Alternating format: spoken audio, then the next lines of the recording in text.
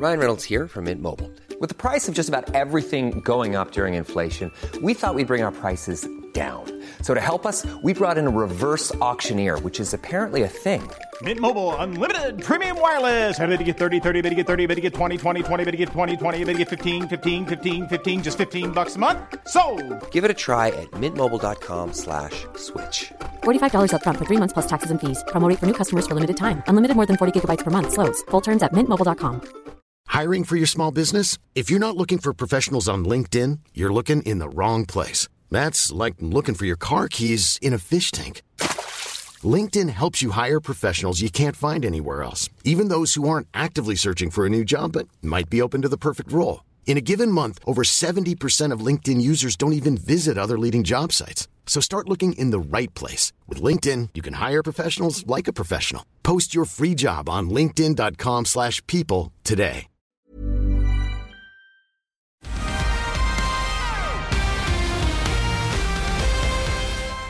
Kia ora and welcome to another Aotearoa Rugby Pod. We've got a big episode for you, two very special guests, incredible overachievers. Ben O'Keefe, the test referee and eye doctor and all sorts of other stuff. We've got Ricky Swinell, groundbreaking commentator as well, to talk Women's Rugby World Cup. Plenty of things to talk about. In studio, we've got a guest motivational speaker, James Parsons. And then over in Japan, Bryn Hall. And here we go, Ben O'Keefe, referee coming straight out of Kapiti, Ben. Yeah, I'm calling in from the Nua. Beautiful. Spot here on the coast. Very nice. Now, Ben, we've got you on board because one of the things that we see every single week in our comment section on YouTube, you see it all through Twitter, you see it everywhere, is people are talking about these laws. They're talking about the game, the speed of the game, the yellow cards, the red cards, all those kind of things. So we wanted to have you on and basically have a chat, I suppose, about a couple of things.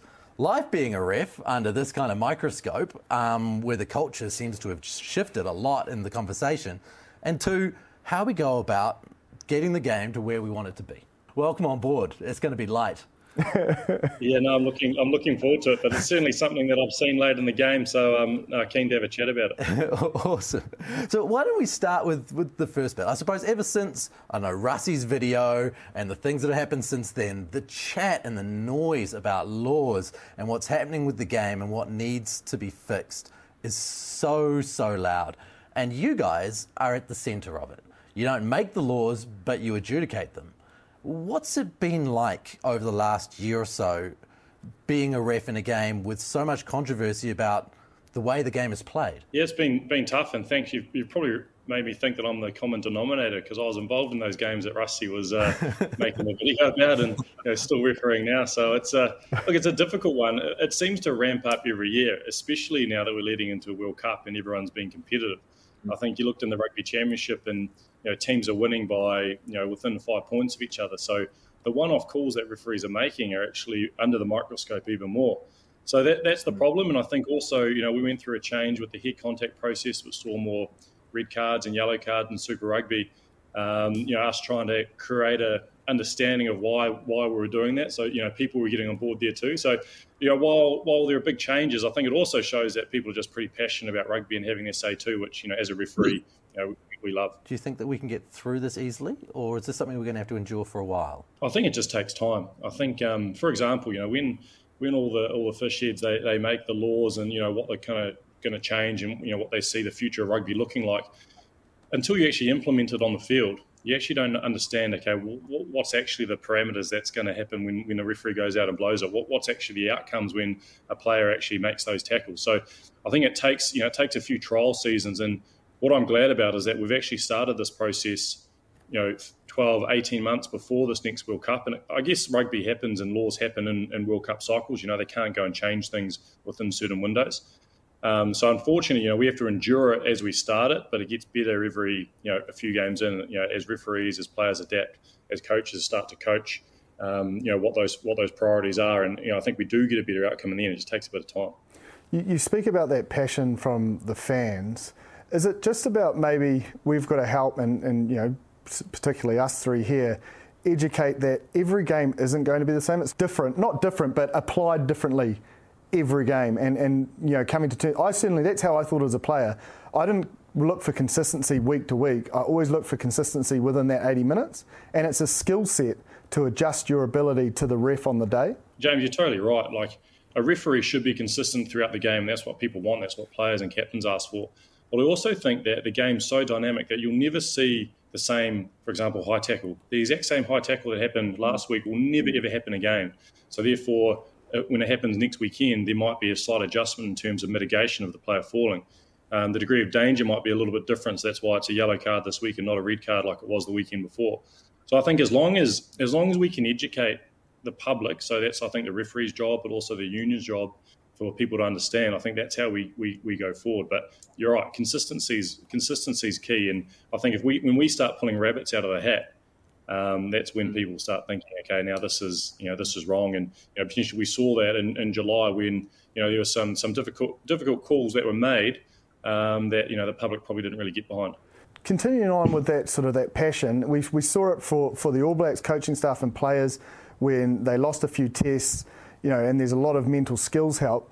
Is there that in refereeing, and do you feel that sense of, I suppose, that pressure of the public, so zoned in on your performance? We do have mental skills help in the background, especially with the New Zealand Rugby. We have that resource, but we're lucky that New Zealand Rugby provides that. I don't think every union in the world has that. I think it's the main thing that referees need, because what happens week by week is that we just go out there we do what we're told to do, but we get criticised for doing our job. Yeah. So that's quite difficult when you wake up on a Sunday morning, you do your review, and you have to make a big decision, but you're getting criticised for it. So, and that mental side of it's really, really critical, and especially I think 2019 World Cup coaches started getting stuck into referees. I think the next one, 2023, just with the margin of error being so small, with how competitive all the teams are, there's going to be a lot of focus on refereeing decisions.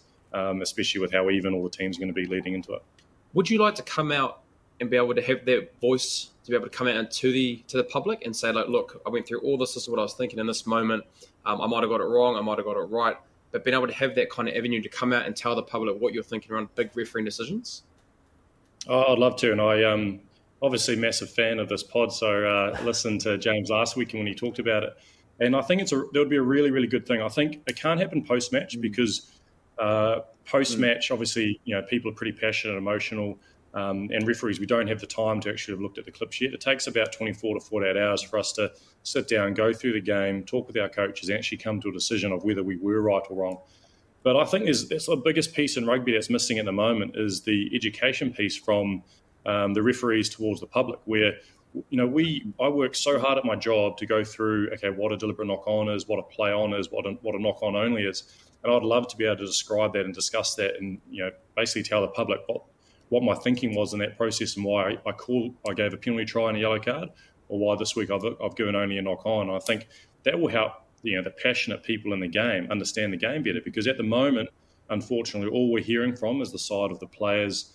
And they never really say a lot about the referees, but the side of the coaches, so we're only hearing the coaches' side. So at the moment, we only have their views on the table, and, sometimes they're right, sometimes they're wrong. Obviously, they have agendas that they want to fill as well. But I think in terms of refereeing, I'd love for us to be able to come out, say, on a Wednesday, big decisions made in the weekend. Let's say the Lions series, a few years ago in New Zealand. I know that referee, Romain Poite, he would have loved to have come out and, whether we're right or wrong, actually be able to draw a line and just show, okay, this is what we're thinking at the time, this is why we're right, this is why we're wrong, or actually this is the decision that was made and this is the process that we go through to make it. And I think that, some people that be listening to that, at the next decision when they see it happen, they might be able to follow that process again. So I think that's great, Brendan. I love it. How far does it need to go? I wouldn't mind every Wednesday talking about one to three things that happened in my game to better explain it to the public, even if it was small, that they just wanted to know my tackle process. Okay, why do I call? What does a tackler have to do when at the back of the ruck? Why when they're stuck in there is it still a penalty? Because often players complain about that. But I think there are big decisions that happen in a game, high impact decisions which. They go unanswered and they just sort of get, lost in the ether. So I think, we all sort of know what they are. Often they're controversial. And I think, referees, we're all open to putting our hands up when we're wrong, but also always open to putting our hands up to explain why this decision was right. When I was a captain, you'd have the ref for the week and analysts, I'd get him to say, okay, where does he penalise? What is he penalised for? Okay, he's really high around defensive penalties. So, that's when you can start the conversation before the game to say, hey, look, we understand, that's a pressure point for you. We're going to make sure we take that half metre, and you start. Do you guys know that, or is that just, do you look into that where you give a lot of your penalties? Yeah, we do. So, and we certainly know that teams do that. I know that in the Rugby Championship, we sat down with the international coaches, and one of the first things they say is that we've profiled you, we know you, and then they just leave it like that. Yeah. And then you're sort of sitting there and you're like, okay, what do they know about me? But we know that there's obviously all the stats out there, and I sort of know my style of refereeing. I have my philosophies around how I referee the tackle, the breakdown. I know what my 50-50 calls are, for example, and that might be slightly different to other referees. So with all the stats that are available now, it's really good. I think every about 3 to 4 months, I look at those stats just to see, okay, where am I trending? Am I missing a lot of side entries at the breakdown? Is that something I need to clean up on? And what is my go-to decision when there's a jacker on the ball? Is it holding on, or is it actually not supporting body weight? And I think that information is really powerful. And I do know coaches look at that. And what I'd say to them is actually, you actually need to go back quite a few games to get a proper trend on a referee. Because, for example, 3 weeks ago, I hadn't blown a attacking scrum penalty, so a penalty against the feeding team, in probably 3 months. And all of a sudden I had 3 in one game. So you do referee still what's in front of you. You have the skills to actually just blow what's in front of you. But the stats can change depending on how far back you go. So I think it's a good thing. And refereeing, knowledge is power. So it helps you improve your own ability. On the flip side, you previewing teams, how much detail do you go into that? Where you look at where they've been penalised previously, maybe even things like not straights, incorrect feeds, those sorts of things. Do you assess both sides leading into a test or even a Super Rugby game? All those 3 things that you said there, I do not look at all in another team. So the only when I preview a team, and I think most referees do this, a lot of it is based around, okay, what does the team do that is that's common to their style? Okay, so they play with a lot of speed. They like to send the ball wide. Do they line out to maul a lot? And it's all related to around, okay, what's going to surprise me in this game? Because as soon as referees are surprised, that's when they start making mistakes. So, for example, I know that Otago, they do a lot of moves around the back of their line-out using that space in there, and it can get pretty complicated at the back of the line-out. So, I know that, so that means that my positioning means that I need to quickly get around that last pillar at the line-out, or actually just stand at the front of the line-out. So a lot of it's around actually not being surprised, but positionally, where can I be to actually be able to make the right call? So I think gone are the days where we look at, what this loose head does, what this tight head does, because, actually that was last week. That was against another front row. It's more about, okay, the style of the game, and actually how can I get in better positions to make accurate calls. I like to hear that, because it means you're not fixed. You're not going in with a fixed mindset. Yeah. As you were talking, I was just thinking, why would you? Just shows how much work goes into it. I have a blueprint of how I referee, and I'm consistent when I follow that blueprint. That's why when I'm under pressure in big test matches, or the last 5 minutes, the last 2 NBC games I did were tight. I've just got to go to my blueprint and how I referee. And if I tried to change every week based on how the team was that I thought how they played, then I'd be all over the place. So we just referee what's in front of us, which makes it a little bit easier. A lot of players and a lot of people talk around refs having a really good feel for the game. And I feel the really good refs, they have a really great feel for that. And I'll use an example. You might not have known this, but I'm going to use the example of the Blues and the Crusaders in the final. That game had been officiated very differently around for the most of the year when it comes to head-high tackles. It doesn't matter if it was shoulder or hand or wrist to the head or whatever it may be. That was getting penalised for a yellow card or a red card. But in that game, did your mindset change around? Does it change in big games around, you're a little bit given a little bit more leeway, and it wasn't a yellow card or a red card where it could have been officiated that in the earlier part of the season? Does your mindset change around in those kind of games, not trying to influence and kind of, have those kind of indiscretions come into, a newspaper article or something that might be talked about after the game? Look, we're always going to enter into newspaper articles and people's debate after a game. I've accepted that. It certainly doesn't change in finals or playoff games. I think, there's examples of referees that have done that at World Cups and finals games where they've gone against their sort of rugby IQ or their rugby refereeing, a bit like the way they referee during the season. It's just backfired against them. So for me, like I didn't change like my process. But for example, the first act of foul play, which was I think against Nepo, I didn't see anything live. I didn't have any feel for it live. So I was actually a bit surprised when my TMO came in for a check. So already I was sort of that's always a trigger for me. So if I've never seen anything, they're coming in for a check. Well, potentially this isn't much. So when I saw the first replay, I was like, look, okay, I'm playing on from this because I don't believe this is foul play. And then we got slower and a close-up replay. And yes, there was head contact. So for me, I'd already decided based on the process that I have, a process I'd continue throughout the season anyway. And then when immediately after we had my TMO come in again for the tackle that one of the Crusaders players, I guess what I was influenced, you got to be consistent in the game, is what James said. So I just played on from potential head contact. And in this moment, there was another bit of head contact, which I thought actually this is different a little bit because we do have a bit of mitigation because the player's been stepped. So I thought, look, we're going to be consistent in terms of one from each team. We're going to crack on and move on with the game. And I liked how both captains they just accepted that and they moved on, and we had a really great final. So whilst my mindset didn't change that final, it just sort of continued. It just continued with, I guess, the experience that I have around, okay, how can you be in those moments? If you're a young guy coming through and it's a young ref, is it more so just time in the saddle like it is with players for them to be able to get that feel and go through their processes like you're talking about, or does it just take time if you're a young ref? What's the kind of advice that you try to give to them in those kind of moments? Yeah. Where a law could be like, sorry, Ben, where a law could be, they think, it's the law, we have to be able to penalise it like this to the book. It's scars on your back. You need to have experience. You need to have made those mistakes, and you got to hope that you make those mistakes in club rugby and not on TV because you only get a few opportunities on TV. For example, at the end of the Otago Canterbury game, we had a not straight, and you can't end the game on a not straight. Well, 2 years ago, I ended the game on a not straight. I can't remember which one it was, and I got in a lot of trouble for it. So you learn from those small things, and the key thing is that whenever you have a learning, you take it on board, and then you use it in the next game. So.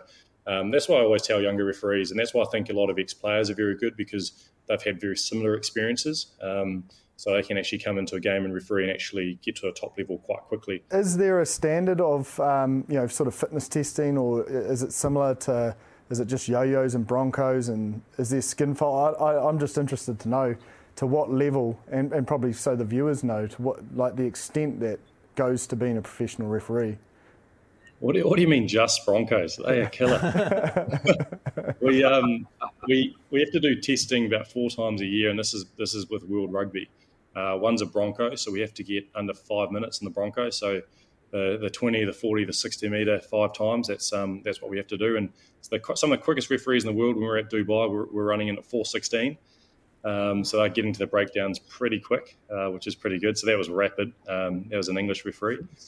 We also have to do a 10-metre sprint and then a vertical jump as well. So, and to be able to improve on that, we've got to be working hard during the week physically and in the gym as well, just to be able to do that. Some in the gym more than others obviously that you can see.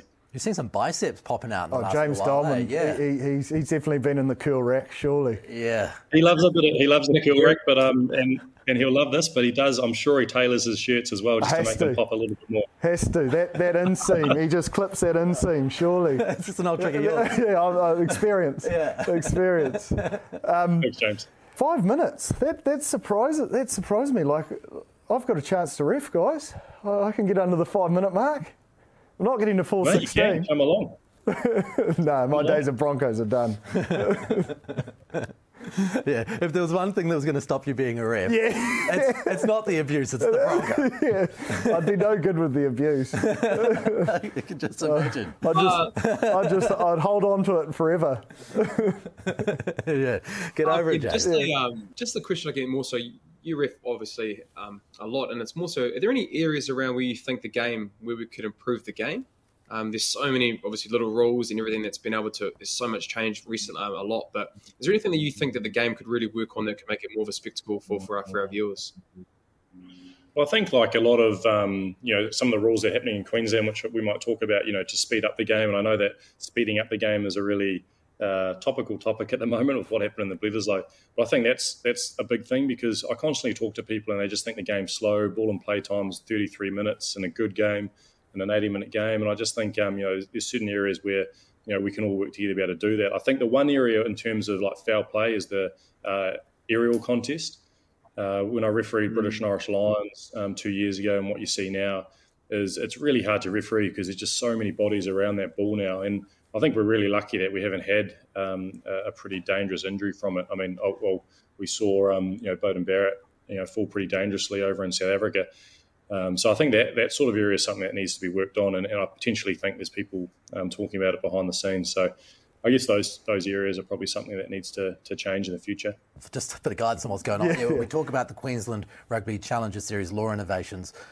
They're looking at doing some things within this Australian competition, which will be ref by decent referees, Nick Berry and Damon Murphy, where they just apply the laws that are already in place to the letter of the law to speed up the game. So things like those time infringements on rucks, kicks, etc. Things like line-outs.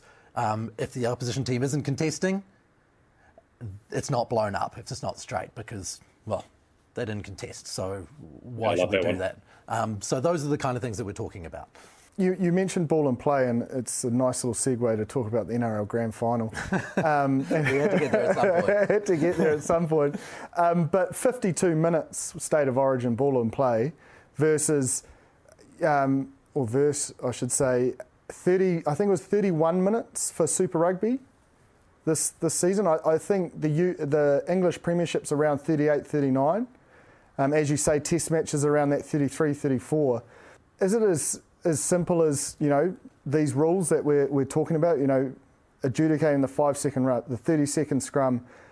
Do you think these will make a genuine difference?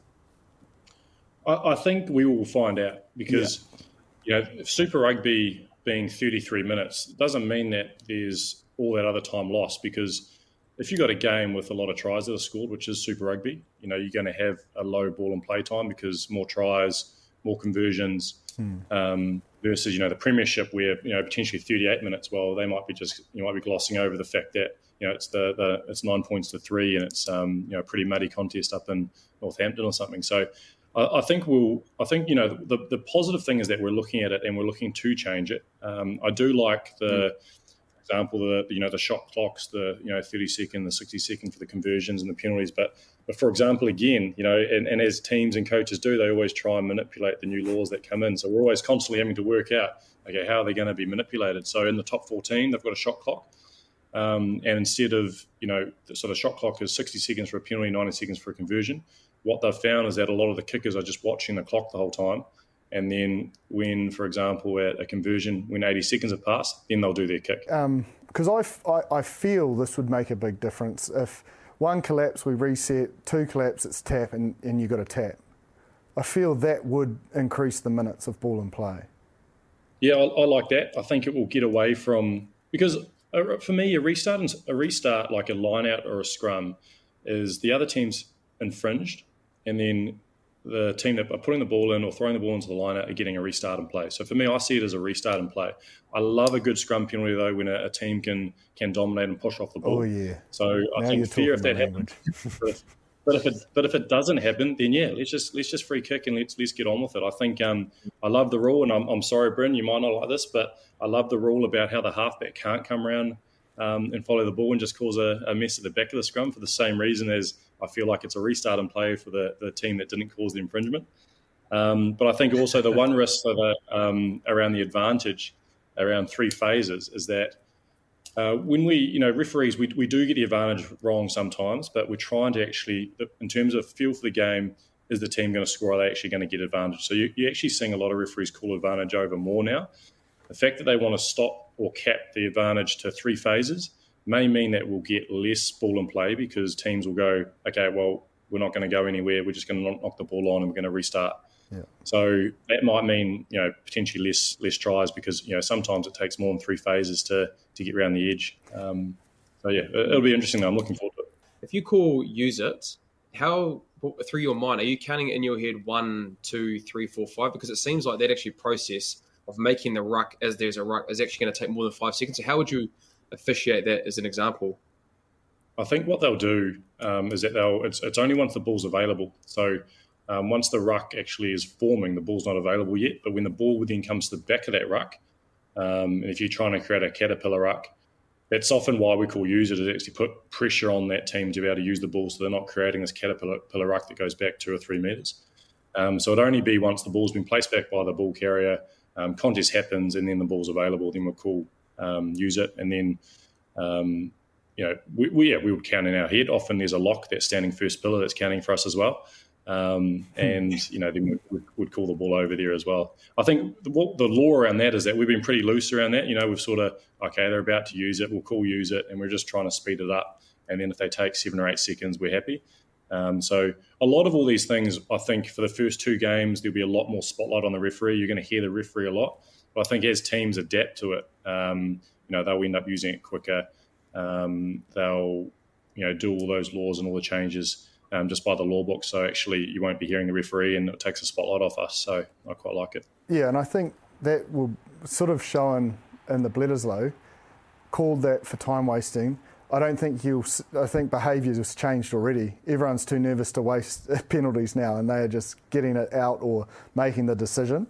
And I think that'll be the same for that one. I think you'll get away from the centipede and, probably look to, either kick from 10 or something else will come out of it. Because once one gets done, then everyone knows you're almost on notice. And that's how players think, is they'll be like, okay, well, we can't test that anymore because everyone's going to get pinged for that now. Like Bryn, he'll just test it until he's penalised. Is Bryn one of the noisier blokes that you've had? Oh, surely. Tell us that Bryn's like one of the most annoying halfbacks that you've had to deal with over the years. No, he's actually quality, and I know that he was asking about that law change just for his own benefit over in Japan. 100% he was. Just on that, Ben, sorry. Who's the most smartest kind of, the best banter that you've kind of had when it comes to law, understanding the laws and really, I guess, questioning around your thought process around if he's right or wrong, and I guess you always kind of laugh about it.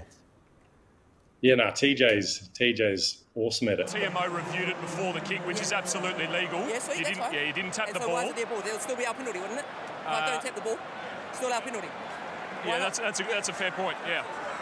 Yep. I was with the Canes this year, and I actually gave him a bit of law knowledge just to add to the bank. So he'll be a handful for players that are for referees that are refereeing the Hurricanes next year. It won't be me. That's great. But I think like the smartest guys as well are guys like Johnny Sexton and Michael Hooper. These again, it's just experience. They know they understand what their job is. So they find the little cracks, and through experience and seeing pictures, they sort of know what's right and wrong. So you got to be on your toes when you're refereeing them. Has there been one moment where a guy's got you and you've been like, oh, damn? Probably. I actually always put my hand up if I'm wrong. And so that's one thing I've always tried to do, but I can't think of one moment, but I'm sure it's happened many times and it'll happen again. I got an apology from Ben once. Oh, really? Clean out in the Chiefs game. And you came back, I think, 2 or 3 days later, via Tom Coventry, and he said that you got it wrong, and I was like, that made me feel better. There's some accountability. Mate, I told Tom that I got it right, so he just told you what you wanted to hear. No, I saw the email, mate. Because I said to him at the time, I said, there's no way a referee said he's got it wrong. And he goes, come with me. And I was like, oh, okay, good. There's never been a faster or easier way to start your weight loss journey than with PlushCare. PlushCare accepts most insurance plans and gives you online access to board-certified physicians who can prescribe FDA-approved weight loss medications like Wegovy and Zepbound for those who qualify. Take charge of your health and speak with a board-certified physician about a weight loss plan that's right for you. Get started today at plushcare.com/weight-loss. That's plushcare.com/weight-loss. plushcare.com/weight-loss. Hey there, it's Michelle Norris. I'm host of a podcast called Your Mama's Kitchen. When I travel, I'm usually looking for a way to find a taste of home when I'm not at home. And one of the things I love to do when I am at home is entertain. And Airbnb allows me to do that. When I was in California recently, I rented a house that had a great kitchen. And when we were sitting around the table, we're all thinking, we're in someone else's house. Someone could be in all of our homes as well. If you have a home, but you're not always at home, you have an Airbnb. Your home might be worth more than you think. Find out how much at airbnb.com/host. But you know, when you guys put a real focus around not leaving your feet, and that was during that period through Super Rugby. I do have images of seeing your head pop up with your headgear on many rucks that I've officiated in. Yeah. So normally with a confused look, swearing or something poor. I apologise. Me too. Bloody good. Hey, well, Ben, thank you very much for joining us. We've got to jump over to Ricky Swannell now and talk about a Women's Rugby World Cup. I take it you'll be putting yourself down into your seat and watching the games this Saturday? Yeah, looking forward to it. I'm refereeing one of the games here and then watch the other ones. Like, it was an exciting last round of NPC. Quarterfinals going to be awesome. Semis and finals, and then it'd be good to watch some of the Women's World Cup as well. It's going to be awesome. Bloody good, mate. Thanks for joining us. Appreciate it. Cheers, Ben. Thanks, mate. Right, from one man with multiple jobs to a woman with I don't know how many jobs. Ricky Swannell, who knows what country in the world she's in, but wherever she is, she's calling a sports game. Welcome to the show. Thanks, guys. Thanks for having me. Definitely back at home in Auckland, and very excited to make my debut on this esteemed rugby show.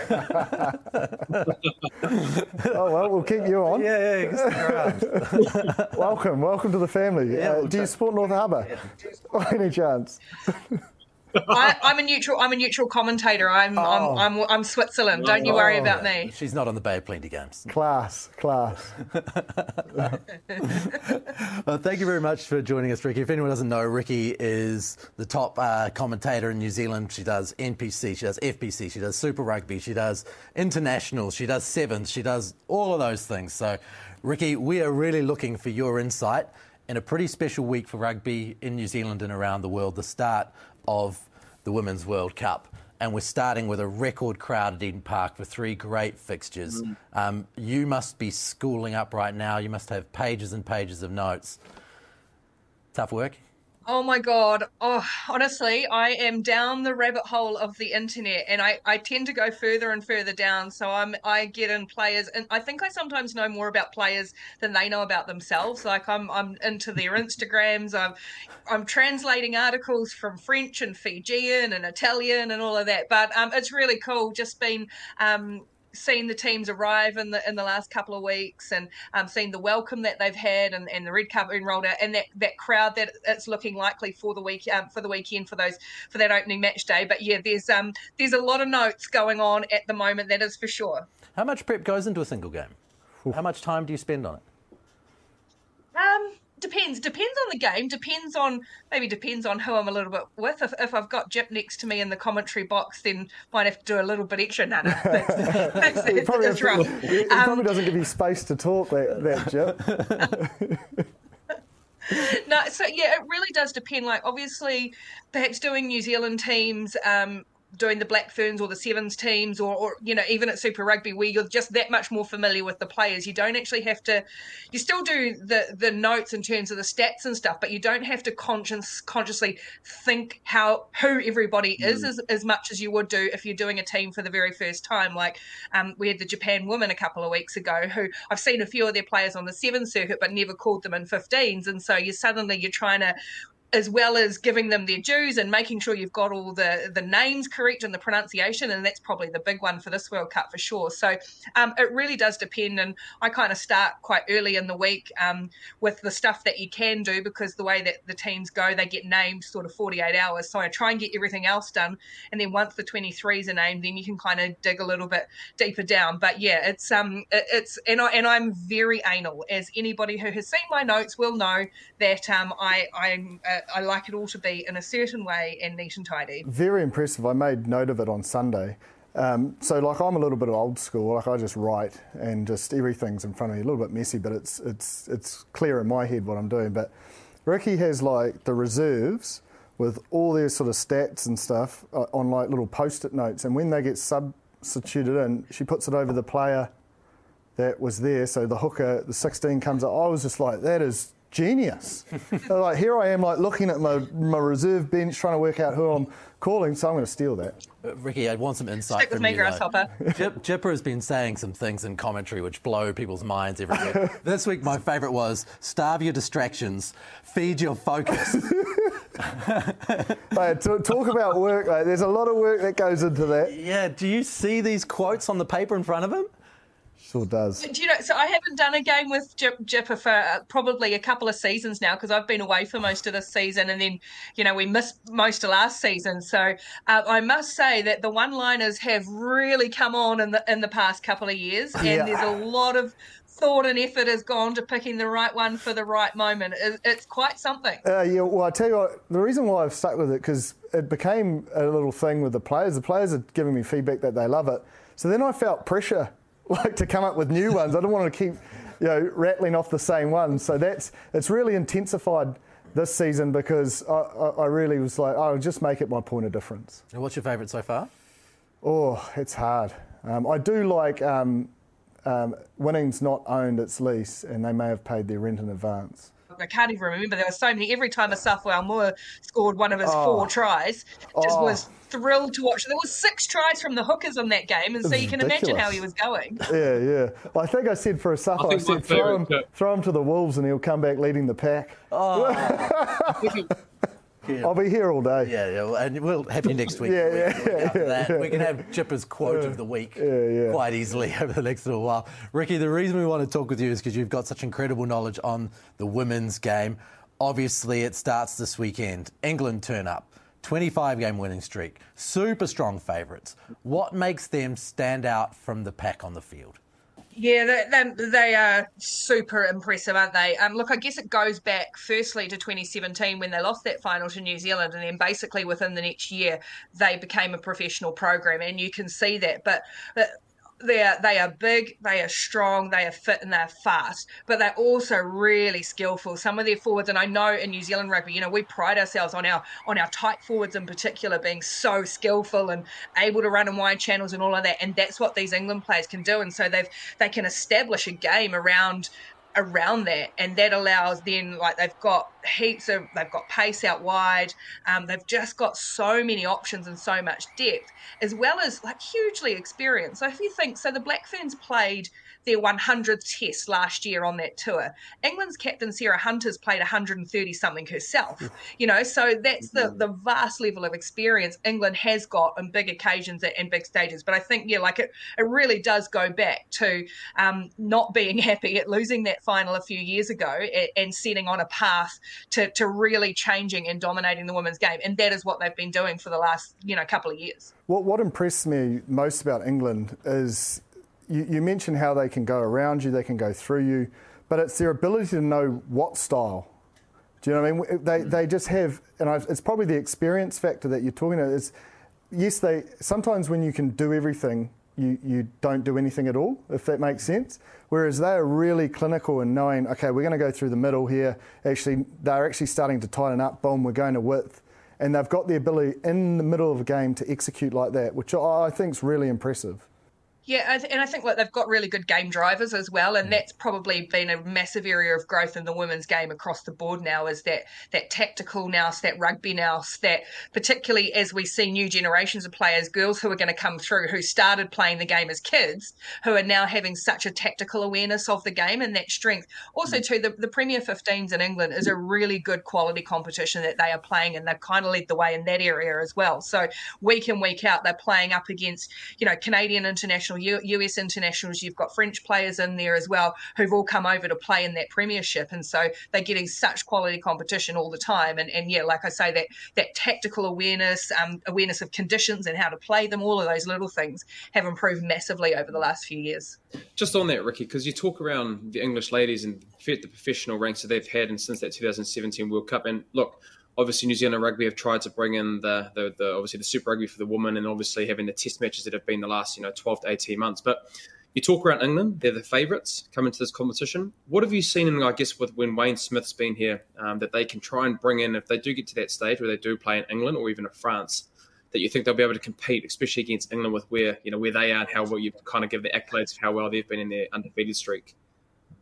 Yeah, it'll be so fascinating. I hope the Black Ferns get that chance, to play both of those teams and to see where they've come, because that Northern Tour last year, it was pretty horrific, wasn't it? Like, you can't make any bones about how bad it was and how they've changed. And they know, like Gyp said, that you can't go through England. They probably won't be able to go through England. England their pack, their loosies are big and physical and strong. And so I don't know if New Zealand will be able to go through them. So they've almost gone, we're going to kind of go back to that almost New Zealand backyard footy style, skillful, fast.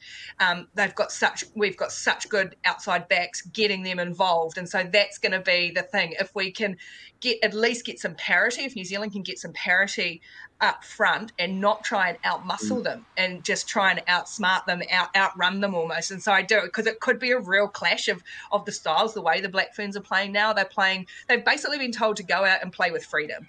And that is kind of what we've seen so far. When it comes to the big stage, can you still play with freedom, or do you go back into your shell, revert to type? I don't think so. I think Wayne Smith and that team have instilled a lot of confidence in this Black Fern side now. That's the hard part, though, isn't it? Because they haven't had a chance to test that against a quality outfit, and they won't until they have to show that it works.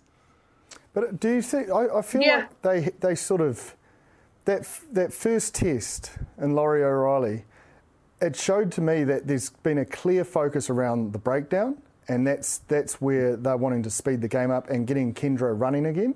And it showed to me that it does work because this next week they didn't quite get their breakdown as crisp, and it just stunted their flow and momentum. So that'll be the key area, won't it? The breakdown is everything to New Zealand's game.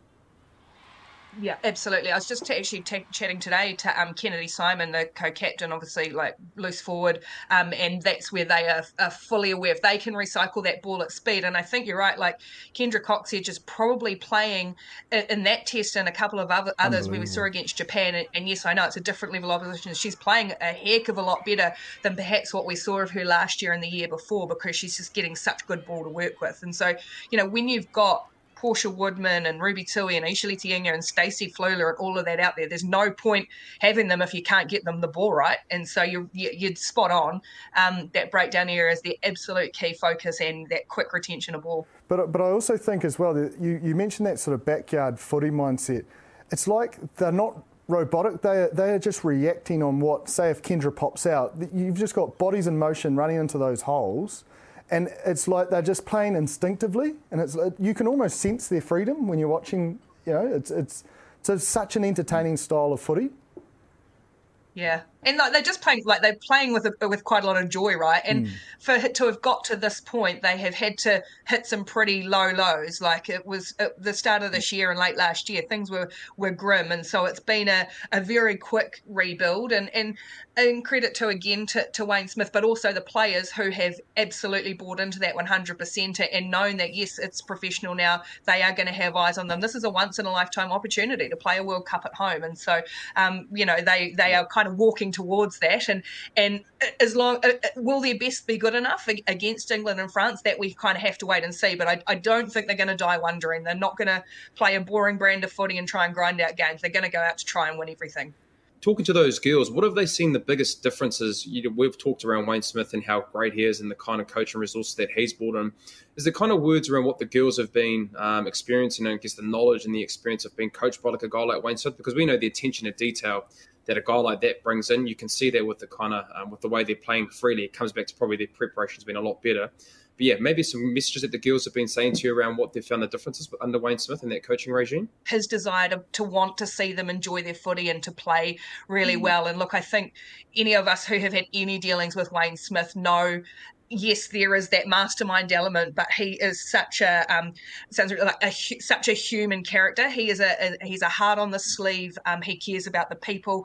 Bringing in someone like Ellen Bunting on that cultural side as well. And then I also think too, like not to downplay the access that and this might sound harsh on previous reasons, the access to people that Wayne Smith has. He is the only person who could have gone in there and called Graham Henry, Mike Cron, Steve Hansen, Daniel Carter, Richie McCaw, Kevin Mialamu. Those are all guys who have been in and spoken to the team at various points. And again, speaking to Kennedy, she was saying that some of those guys have talked about embracing the challenge of playing at home and flipping that to not be a pressure thing, to be something to really love and enjoy. And also, too, looking back at past Black Ferns and having them welcomed in and being part of it. Don't underestimate the influence of Hannah Porter coming back into that to oversee things too. So it's just been a big shift that, belated, a lot of resource going into them finally. And yes, COVID was an issue, but it wasn't the only issue. But yeah, you can just see the connection and the kind of fun that they're having as well. That's the interesting thing, isn't it? The parity. The English girls are together. They're training together. They're working together. Yeah. And that's happening this year with the Black Ferns, which is the thing that hasn't happened in the past, COVID or no COVID. Yeah, so they train when the first professional or the fully professional contracts, because they've had the semi-professional ones, right, for maybe 4 or 5 years now, but they were still working and juggling. And then as of January this year, they train in their hubs. So there's various hubs around the super unions and super franchises, super clubs as well. And that time together, you can just see some of the connections. And you see that when, Portia Woodman can come into that side and play, not go, oh gosh, I'm stepping back into 15s, to come in and be a dominant player as well. But you can't underestimate time to work on not even just fitness, it's time to do all your prehab. Like some of them they'd sit on the foam roller while they're at work, and you guys know that that's not an optimal way to perform at your best level when you're worried about, oh gosh, have I got time for lunch today, as well as then getting to training and everything else. Yeah, and it's also the recovery aspect, like, not having to get up at 4 a.m. to do your gym because sleep's so important. But, so all those little things play a part. But I do think the access that's been created, you're right, Ricky, has been massive in terms of building their confidence and how fast, I suppose, because it has turned around quite dramatically at quite a rapid rate. Mm-hmm. But I think that is due to that full-time nature as well. Who do you think are going to be some real focus? We've talked about Kendra Coxedge, and you've named some of the 7 girls that have come back to be able to influence in games, but for New Zealand to win this competition, who are some really pivotal people in positions that you think are going to have to play really well for us to have a chance against the likes of England, those top tier nations?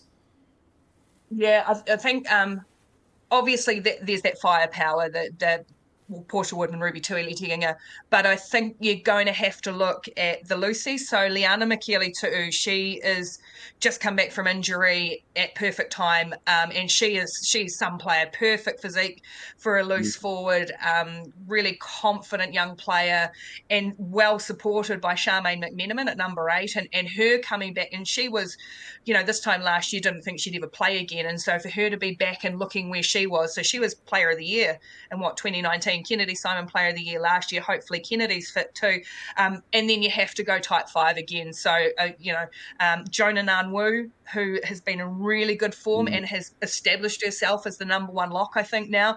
If she can really front and be physical, then she's key as well. But those Lucy's have to fire. They've got to be quick. They've got to be strong. We will give up a bit of size against the likes of an England and perhaps even the French. But yeah, that'd be one. Like Liana Michele-Tu'u could be the breakout star for New Zealand. I know we're looking a lot at the outsides, but she's something special. Where do you see Sarah Hirini sitting? Yeah, she is. I cannot tell you how much time and respect and admiration, everything I have for Sarah. She is a really special person in New Zealand rugby.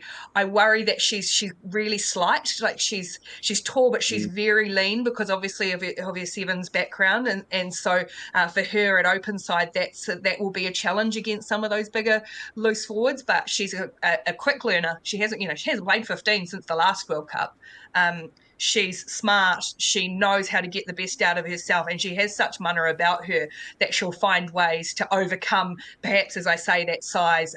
She's got speed. She's a sevens forward as well, but she's still a sevens player, so she's quick and as I say, I can't extol enough how much I admire her as a player. The reason I ask is I'm just thinking in terms of pressure experience big moments, Olympics, a role in the 23, against tiring bodies, late in a game, having that experience and leadership out there and big test matches, you'd have to say that's invaluable. Oh, totally. Yeah. And I think that depending on the fitness of Kennedy Simon, again, where she's at in stages of the tournament, that may be Sarah's role, could be to come off the bench and with that speed and that calm under pressure to be able to do big things in big moments. And she's done it time and time and time again in 50-odd sevens tournaments and, has won huge matches, and I think you did right, Jip. That could be where she has a huge impact on this tournament. Especially if they're looking to play wide. Those other players are ball carriers closer to the ruck, aren't they? Whereas if they're looking to play wide, she's your person. Yeah, and I just think late. I just think with all that experience, that would just be gold coming on late. And you know that she's going to be, explosive and almost can swing a game, with her skill set and experience. Absolutely. What about other teams? Who are the players you're looking out for on the other teams? Who are the guns that the public should know about? Yeah, I mean, there's obviously going to be a heap of attention on England and France as the two, I guess, key rivals for New Zealand. England, Marley Packer, loose forward, probably best player in the world at the moment. Defensively, demon, massive work rate. Zoe Allcroft, who is in fact named the best player in the world at the moment. She was World Rugby Player of the Year last year. She was the one who absolutely carved up the Black Ferns lineup last year. Emily Scarrett for England too. I mean, most people will probably know her.